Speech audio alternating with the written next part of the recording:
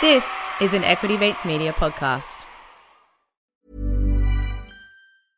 I'm Sandra, and I'm just the professional your small business was looking for. But you didn't hire me because you didn't use LinkedIn Jobs. LinkedIn has professionals you can't find anywhere else, including those who aren't actively looking for a new job, but might be open to the perfect role, like me. In a given month, over 70% of LinkedIn users don't visit other leading job sites. So if you're not looking on LinkedIn, you'll miss out on great candidates like Sandra. Start hiring professionals like a professional. Post your free job on linkedin.com/people today. Have a listen to this. Have a listen to this. Now, that kind of talk this week dragged Australia's share market to a two-year low. There are, of course, complex reasons for that. He was the big spender. The big spender. Doing the grocery shopping could take a huge chunk out of the family budget. And that's finance. Hello and welcome to Comedian versus Economist. We demystify the world of money and help you get a handle on the bigger picture. My name's Adam and we're joined as always by my little older brother and real-life economist, Thomas. Hi, Thomas. Yeah, good, Adam. How you doing? Pretty good. Thanks. Yourself? Yeah, I'm great. Excellent. Massive show coming up. As always, there's a bit of new economic jargon going around, Thomas, which is exciting. Friendshoring. Is it just kicking your drunk mate off a boat? We'll find out. Another new craze sweeping workplaces called quiet quitting. Much better than those noisy quitters. And Thomas, people trust you maybe because of your economics knowledge, but possibly just because you have a beard. We're going to find out why that might be the case. But first, Thomas, the RBA has hiked rates again.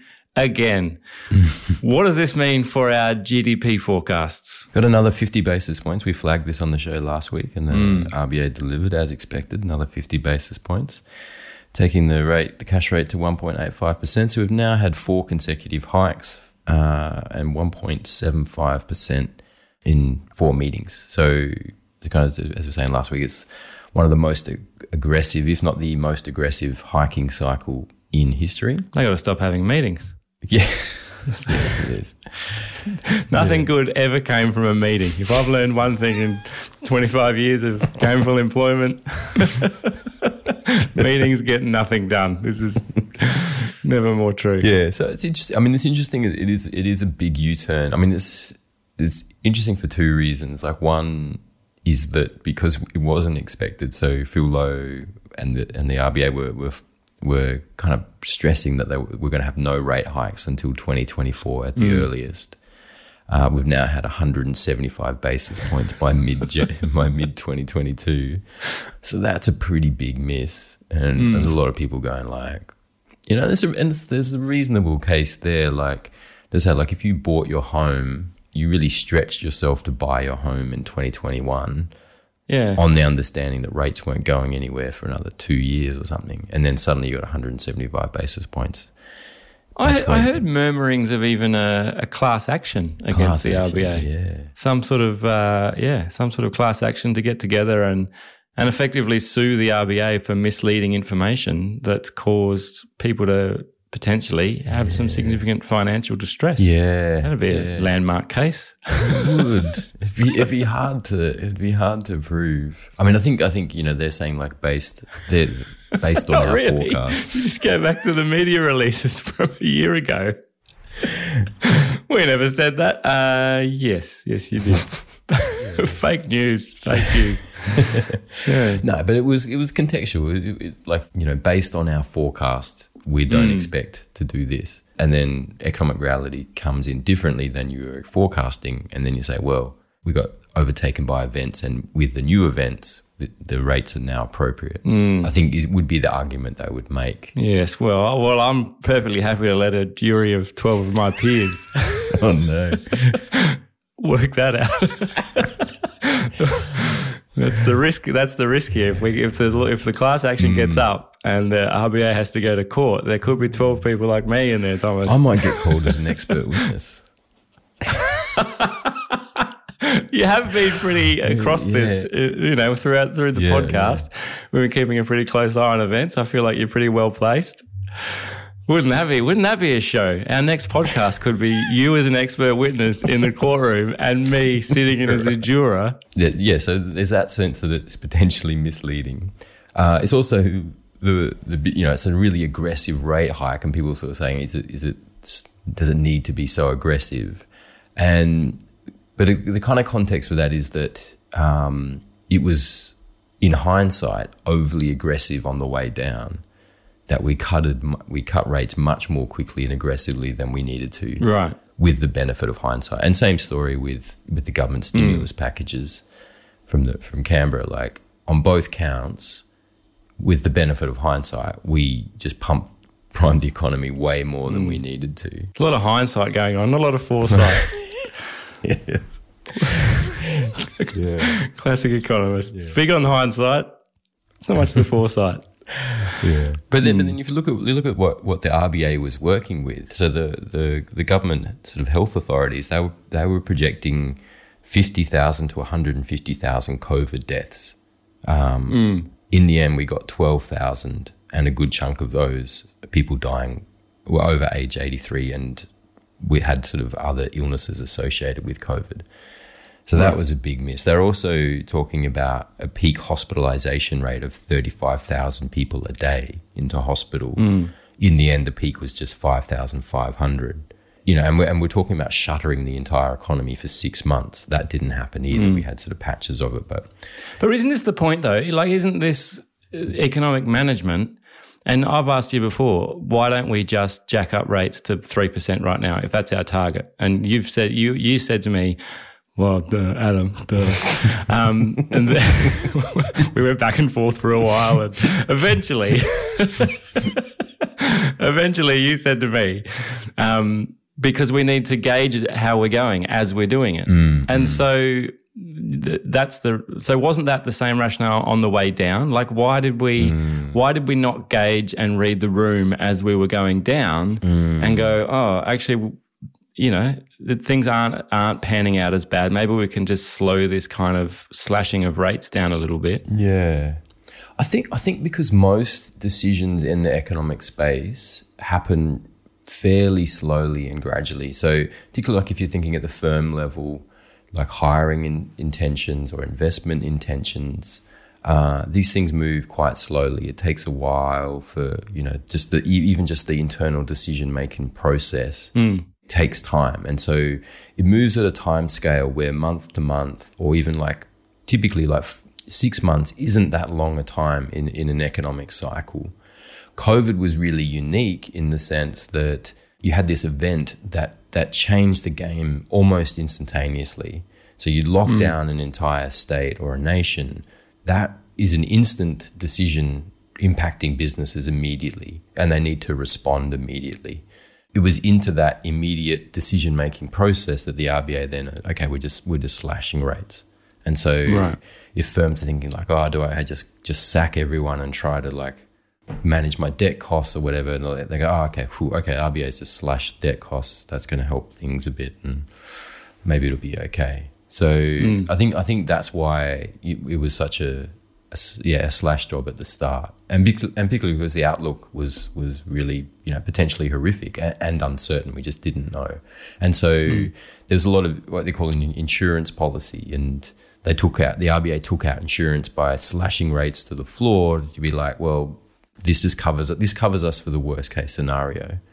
And then Phil Lowe said recently, so with the benefit of hindsight, it could be argued that we took out too much insurance. All right. So then now things are evolving, and the RBA has updated their forecasts, and they're now lower than where they were. So they're saying, yep, this is starting to bite. We're starting to see this have an impact. So these are the GDP forecasts, right? Forecasts, that's right. So whereas they were looking for 2% in 23 and 24, that's now down to 1.75%.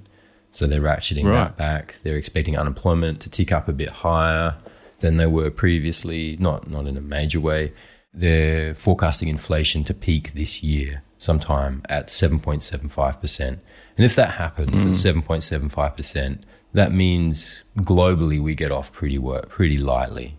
We'll have done pretty well, I think, if we peak at 7 3/4.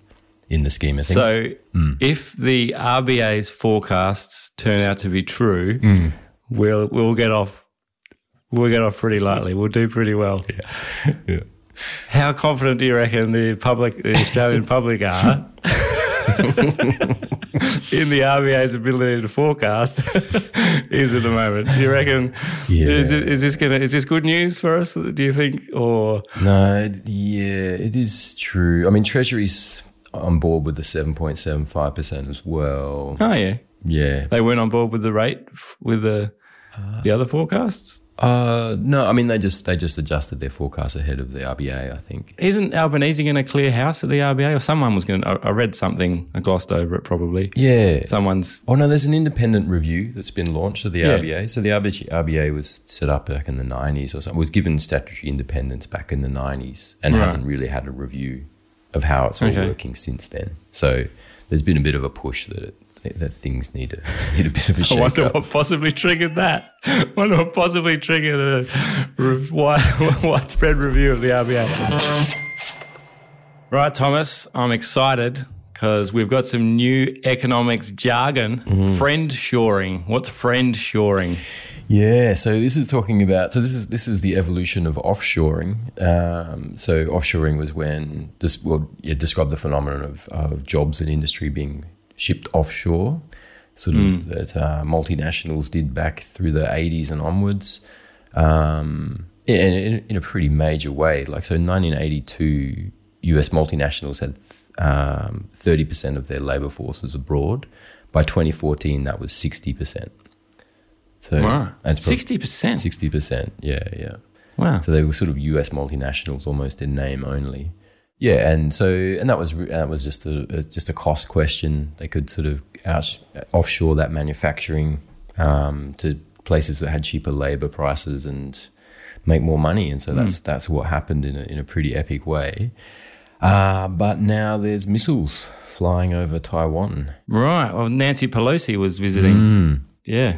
Started firing missiles. Yeah.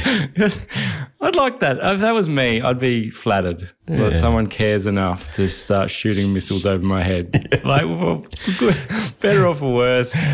Like, Adam's in town. Let's set a few Scud missiles off, would you? Yeah, just buzzing. Yeah, not aimed at her, or they're not aimed at me. We're not firing them at you. We just thought we'd let you know we've got missiles. The geopolitical landscape's being reconfigured, you could say. So with particularly around Russia and China. So the China issue's been sort of bubbling away for a few years. Russia's much more recently.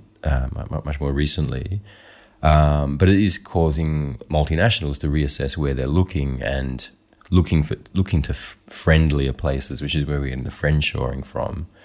So the economic rationale for having your labour-intensive industries offshore remains, but there's now just like incorporating in the geopolitical realities. And so Apple announced recently that they're moving their AirPod manufacturing from China to Vietnam.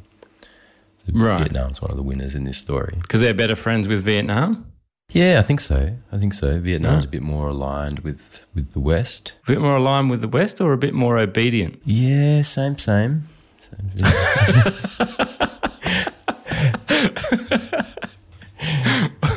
We like you because you don't talk back. It is a bit like that. I mean, China has now this practice of government units being embedded in all multinational companies. So if you want to run your business in China, you have to have a team, a unit of government officials working inside the company with access to everything.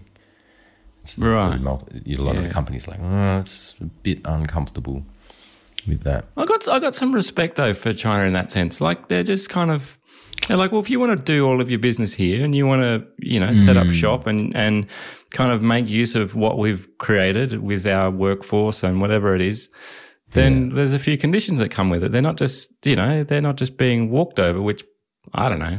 I have no idea on the detail of any of this, but they're not going to be bullied, which I don't know. Because part of the attraction surely of offshoring was the ridiculously cheap labour. Yeah. But also the conditions that, the big companies, multinationals turned a blind eye to the conditions that came with that cheap labour as well. They're like, we're just happy to have shoes made for $1 an hour. And what's that? Sweatshops. Sorry, I missed that. I couldn't hear. Did you say $1 an hour, wasn't it? That's what we agreed? Yeah, cool. Thanks, bye. Yeah. So, I don't know. I don't know. I don't know if that's what China is. That's their motivation for doing that. Maybe not. But I mean, I think it is a good argument. I think Nancy Pelosi is going to send some missiles over your head for saying that kind of stuff. Bring it. I won't be bad. You look at the rise of Western economy. So there's this myth that gets sort of peddled by the conservative think tanks that there's the free market economy, like there was just this sort of level playing field and nations just happened to rise to power in the places that they were, and the market remains free and uninfluenced by politics and military power. That's never been true. And even you look at like the rise of the UK economy, that was largely driven by protectionism, that they banned the export of raw wool at some point. One of the kings did, King Charles, I think, or something. Banned the export of raw wool. And so that created the wool processing industry in Britain. Yeah. So then you look at a lot of as you're saying, like a lot of how the economy evolves is very self-interested around particular powers. And I think China sees that reality and is trying to meet it. Yeah, so it is sort of, I think, potentially reasonable at that level. But companies are worried about it. The companies are worried that they're going to get caught up in the crossfire. It seems very short-sighted though, like because we were friends with China. Like Australia was good friends with China up until 20 years ago. 2019. So what are we going to be saying soon? Oh, we're going to friendshore and have our manufacturing and stuff done somewhere else in Vietnam instead of China because we're not friends with China anymore. Well, there's every chance we're going to be friends with China again sometime soon, and there's every chance, I don't know, potentially that we're not going to be friends with Vietnam sometime soon, or and name any other country you want. Yeah. So isn't it a bit short-sighted that they're just kind of going, well, we're moving it from one place to another because of what's going on right now? Yeah, I mean, it's hard to see Vietnam becoming an enemy quickly, but then people were saying that about China. China was best buddies with America until suddenly it wasn't. I think potentially it was a bit naive how much trust companies had in China, given the way the political system there is set up. So there's a bit of a blind eye turn to it. I think also the transition costs aren't probably prohibitive, that to just pack up a factory, like for Apple, I think it would be a bit of a case of like, okay, we need to move from Vietnam. Who wants to host our AirPods manufacturing? And there'd be 100 countries around the world who would put it up, who put their hand up and say, you could get some really cheap labour just to dismantle the factory, pick it up and move it. It costs you like $1,000. It's 2 days' work. Yeah. So I think like it's sort of like, it's because it moves on sort of timescales. Like you set up a plant, you run it you get 3 or 4 good years out of it, you're happy, I expect. So I mean, I've got no idea how manufacturing works, but I don't think, like, if in 5 years Vietnam's not on the friendly side anymore, I don't think it's probably going to be too hard for Apple just to go, okay, we'll go somewhere else. Yeah. You need manufacturing as a service. Yeah.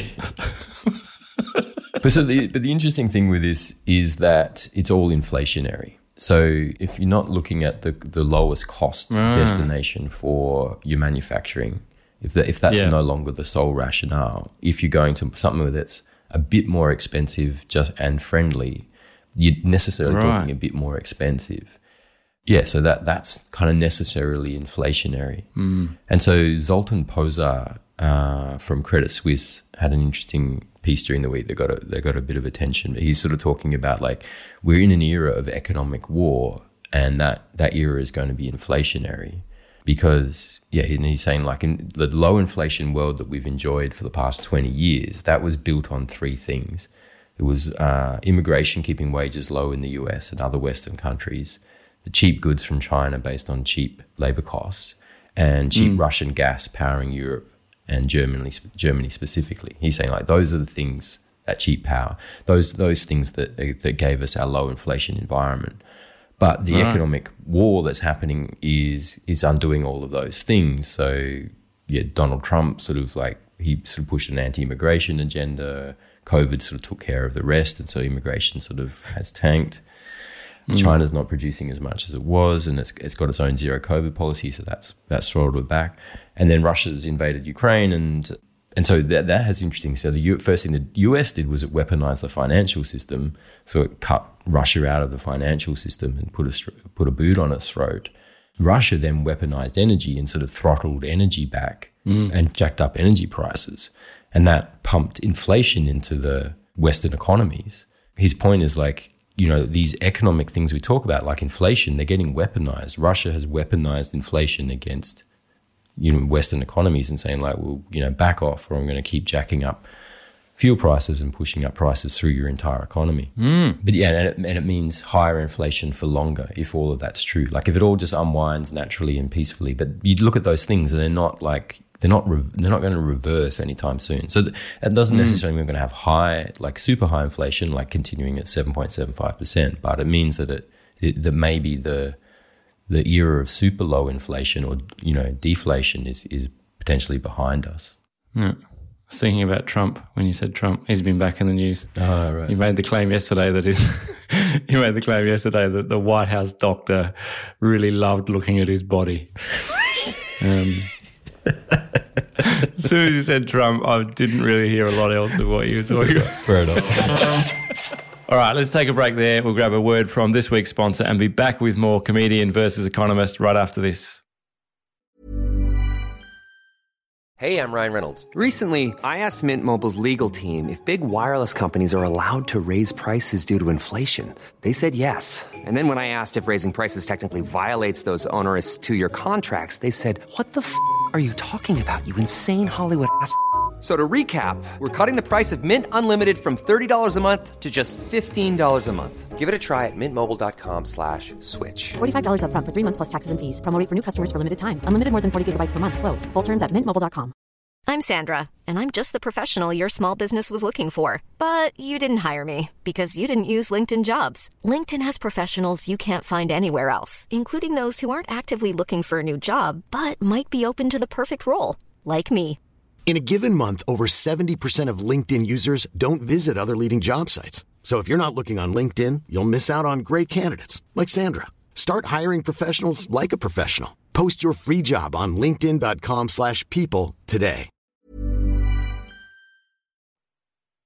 Welcome back. You're on Comedian versus Economist. And Thomas, we talked about friendshoring before the break. Bit more jargon coming at us now. Quiet quitting. What's quiet quitting all about? Yeah, this is something from TikTok, apparently. Definitely a thing then. Yeah. This is where we get all of our Thomas. We often get questions from listeners saying, "What does Thomas read?" He seems very well informed. TikTok, turns out. Yeah, just me and Phil Lowe doing dance challenges. Yeah. No, so this guy's had 2.6 million views, so that's enough to be newsworthy now. From the TikTok creator, ZK Chillin. one of the greatest economic minds I think you'll find. There was, what's his name? Keynes. And ZK Chillin. One of the greatest economic minds of our generation. Now, so this video was a follow-up to his seminal Wealth of Nations.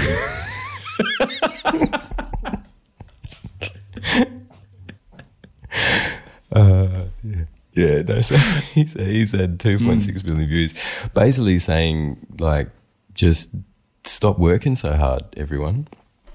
He said, done. Yeah. He's calling it quiet quitting. So he said, you're not outright quitting your job, but you're quitting the idea of going above and beyond. You're doing your duties, but you're no longer subscribing to the hustle culture and the mentality that work has to be your life. Just imagine like 15-year-old employees at Macca's listening to this going, you what now? Like, just this is what we do. We just rock up, do work, get paid, and then leave. Like, I don't know. Well, if you got time to lean, you got time to clean. As they say. That's what he's saying. You got time to lean, you got time to lean. That's all I got. All I got's time to lean. Here, there's no time to clean. I haven't got any. I've got leaning, and then I've got to go home. Yeah, I think the point that he's talking with hustle culture is saying like in certain industries in particular, like it's kind of expected in the early days of your career that you're just going super hard. You're putting in the long hours, eating at your desk, late nights, coming in on weekends, that kind of thing, and hustling hard. And he's saying like, whatever, just don't do it. That's not. Yeah, but don't quit your job. That's true. I mean, everyone's seeking that kind of. Well, we're prioritising the work-life balance more now, aren't we? Like, so, there's people talking about, the 4-day work week trial that we talked about in the UK. I don't know where that got to. We never got the report.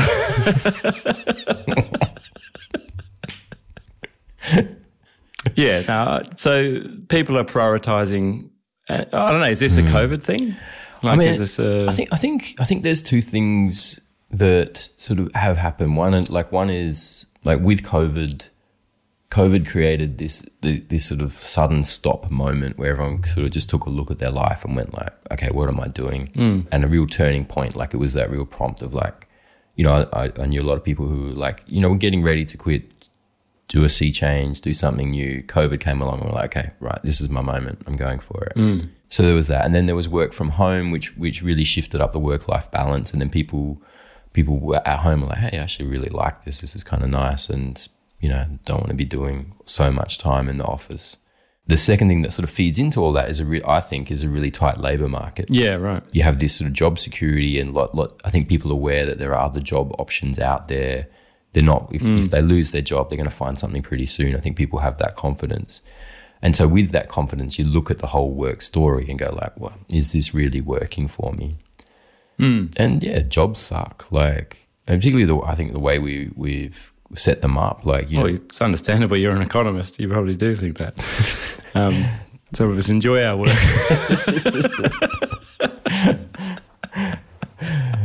Yeah. No, but if you got to be paid to do it, by definition, you don't enjoy it. I think, like, I don't know. Maybe I'm being a bit skeptical. I mean, there's moments where you can enjoy it and have meaning, but I also think like a balanced life can't be achieved with a 40-hour work week. Yeah, like I don't think that creates a rounded human who's enjoying life. Yeah, right. I think work to live, don't live to work. I mean, and the other interesting thing about that's coming from the field of happiness studies. So Daniel Kahneman, I'm a huge fan of, was one of the pioneers in that field. But and it's an economics discipline, but one of the things that's come out of that is that one of the key determinants of how happy you are in life is how much autonomy you have of your time. It's like if you get to control your schedule, that makes you happy. That increases your happiness. Right. But jobs, by definition, are the dysautonomy of time, that you don't have control of your time at a real fundamental level. You can get part of it, the implication of that in the management studies is if you give people more control over the way they set their work schedules, they're happier. But like I think at the broader view, like if you've got to spend all your daylight hours 5 days a week in an office, you don't have control over your time, and that's a recipe for being miserable. We know that from studies. And then you get home and you got kids, and you got kids needing to get to school after school sport and things like that. Yes. And before you know it, you're sitting up at 11 o'clock at night with nothing to do, just enjoying the autonomy. That's right. Enjoying the autonomy. Yeah, that's right. Working, and then there's kids and dinners and the cleaning up and the routine, and then 10:30 to 11 p.m. there's memes that you just get to do on your own time. Just got to punch out some white hot memes, and then finally get to relax for the day. All right, Thomas, finally, there's some good news for men with beards. What's going on? Yeah, so no, this is some hard science reported in the Wall Street Journal. But no, apparently they did it. There's a meta study that the Wall Street Journal covers, which so there was 5 studies which analysed the power of beards versus other facial hairstyles, moustaches, and not elsewhere specified.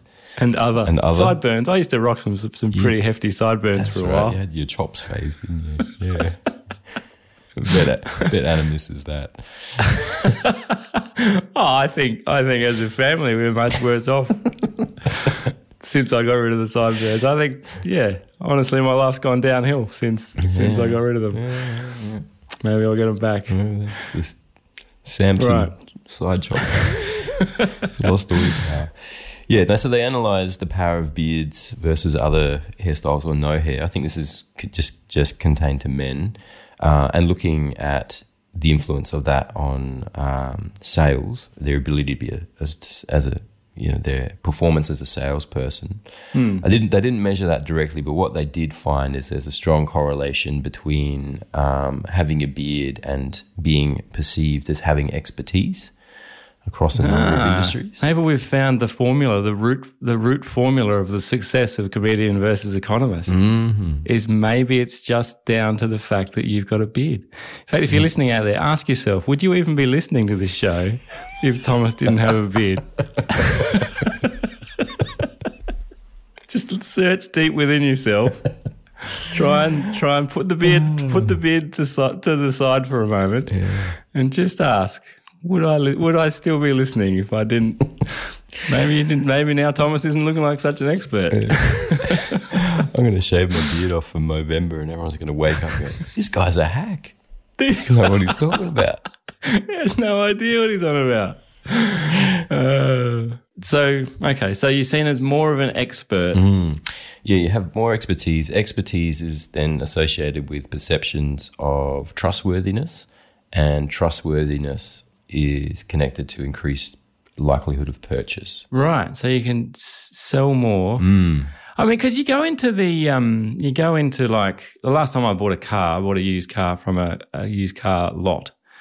And they always do that thing in the used car lot where you negotiate with the salesman up to a point, and then you're like, look, can you do it for $23,000? And he goes, oh, I'm going to go and check with the boss. And he goes off.